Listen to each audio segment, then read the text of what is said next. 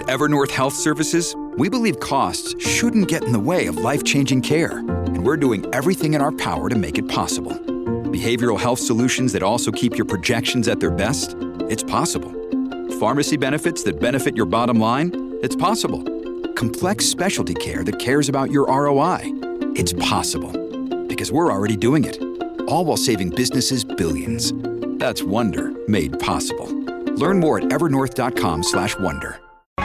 Cats at Night. Now here's John Catsimatidis. Welcome back to the John Catsimatidis Cats at Night show. Now we're going to talk about a subject John knows a lot about, right, John? Well, the stock market has gone up 1,200 points today, and based that CPI went down a little bit, so I can't figure it out. So I need two of them to figure it out. We have with us Steve Moore and Ryan Payne. And tell us what's going on, guys. Well, I'll go first. Go ahead, Steve. Well, just very quickly. I mean, do you remember a couple months ago, John, when President Biden said, "Oh, we have zero inflation," because the inflation rate had been 8.2% one month, and the next month it was 8.2%. So since it didn't go up, he said we had zero inflation. And so now there's this talk about how, we have negative. Now I guess you can say we're negative inflation because we did see some improvement in the inflation rate. I'll just simply say this. Ryan's more the expert on, why the market does what it does. But, we still have near 8% inflation over the last year, John. And that is, it's not putting any lipstick on that pig. We still have a lot of work to do in terms of cutting government spending and debt and getting, the supply of, as you said last night at our dinner, we got to supply more of our oil and gas to help bring prices down. But we still, I guess the bottom line here is, John, we still have a mega inflation problem in this country. Ryan? Yeah, I'll piggyback off that. I mean, I think you're right. Inflation is still extremely high, right? We're still at the highest inflation since 1982. So we do have our work cut out for us. But I think you got to remember with the market's forward-looking. It's not concerned about what's happening today. And I think what you saw today is a ray of hope. Because if we start seeing inflation come down, the real question is, will the Fed back off on raising interest rates? And that's been the big question, and that's what's been weighing on markets. So, I think we're starting to see those numbers come down a little bit. Maybe Jay Powell will give us a Christmas miracle, and maybe they'll only raise interest rates 50 basis points in December, and we'll have a Santa Claus rally. We'll see. I hate for the Fed to be a Grinch around Christmas, personally.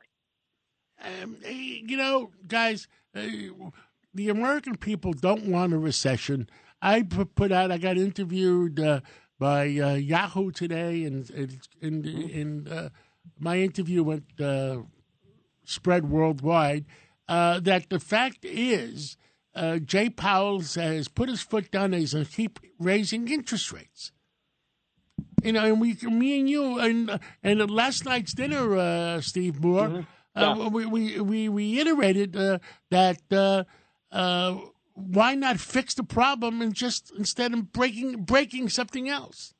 Yeah. So basically, what the Fed wants to do is, lower demand for goods and services by raising interest rates. And my point was that what you should do, and I think, John, you made this point even more powerful than me.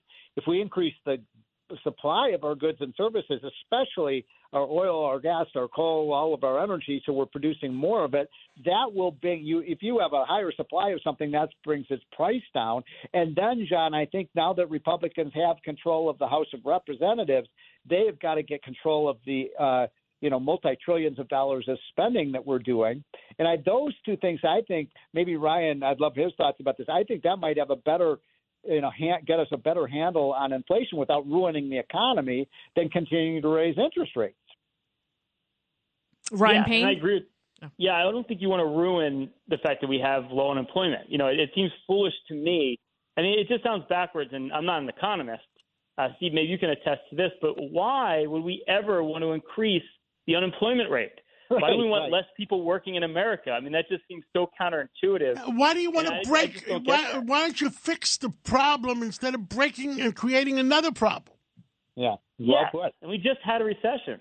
It's a recession. And what my interview today was, I said, they're going to cause a depression instead of just a recession. Could be. I mean, people are very worried about the direction of the economy right now, especially as we head into 2023. And, you're right. We need growth policies, not austerity policies. Now, I happen to think that cutting government spending is a growth policy, not an austerity policy. And when you've had a president who's added $4 trillion to our debt in 2 years, that means it's time to turn that federal government spigot off. They got to do something. And the way we fix inflation, like we always talked about, was to open up the spigots in North America. Larry Kudlow was with us last night at dinner. Made that point. Larry Kudlow is now a believer. Open up the spigots in North America. And I further said, you can't just open up the spigots. You have to have a long-term program. A long-term program, like a 10-year program. If we want these refineries to build additional refineries, additional pipelines, to make North America a what do you call it, Judge? Energy independent. Saudi Arabia. Yeah, energy independent. Saudi America. Then for 10 years, you got to give a 10-year program where you don't change every 2 years based on the mood of a Congress. That's right. Well, it's a good point, too, because peak oil demand is still a decade away, right? We're not going to be less reliant on fossil fuels. It's actually going to increase over the next decade. And those stats have never really changed.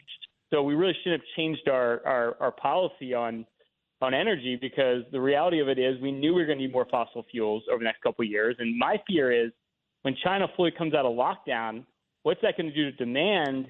And are we going to see prices skyrocket again over $100 a barrel if we don't start pumping more? Now, I think that's a real issue. What are we going to do when the governor of California and the governors of other states said, we're going to stop selling only electric cars by 2035? First of all, our grid system can't take it. Second of all, it's not going to happen. And General Motors is busy building electric cars. My personal opinion, just only my personal opinion, for my personal account, I would short General Motors if they're making those kind of stupid decisions. Do you know what percentage of new cars today that are bought are electric vehicles, John? 9%. I'm going to say 0.5%. It's about 5 or 6%. But given that they're making all of, so who's going to decide what cars people are going to drive? The consumer. The people buy the cars. 100%. The producers. Yes. Now, one other point I wanted to make, John, on inflation that makes me a little nervous. It is true gas prices have come down, and that's a nice thing. Although they're still but they can't release any more reserve because we're going to run out of reserves. I know. Well, this is my point. Have you seen what's happened to the diesel costs? Diesel is now over $5. It's doubled under Trump. And guess what? Everything gets delivered to your door, or the food, all that stuff is delivered on trucks. They use diesel. Yes. Every input to inflation goes back to oil. Every single input, right? We got a minute or so left. Give us 30 seconds apiece. All right. Yeah. I'll go first. All right. Well, first off, you should listen to Steve and I every Saturday. It'll change your life. You go on. Larry Kudlow, our number one show on Saturdays, is on from 10 o'clock to 1 o'clock, and you guys go on from 1 to 2 o'clock. Right. So keep listening is what I'm trying to say. Keep listening. Don't stop. That's how to help the economy. And I'll just say one quick point. Look, I mean, the economy is in pretty good shape. If you're going to get invested, don't wait. You can see how quickly the market can move positively here. I think you got to be optimistic here, not pessimistic. And I'm happy, even though it wasn't the election night that I would have liked to have seen as a Republican, John, as you said last night and Larry Kudlow said, Nancy Pelosi no longer has the gavel. You have a Republican House. We don't know what's going to happen with the Senate. So I think that kind of gridlock is a good thing for America. You're right. Well, thank you guys for coming on, and let's pray it goes up another 1,200 points tomorrow. I'd love it. And God bless you guys, and God bless America. And we always said that. America does not want a recession. They're trying to force it into a recession. 100%, but I'm always bullish on America, so be bullish. I'm bullish. I love America. Thank you, guys. Well, you All right, guys. you're one of take our care. great Thank you. entrepreneurs. Take Keep care, at it. guys. Bye.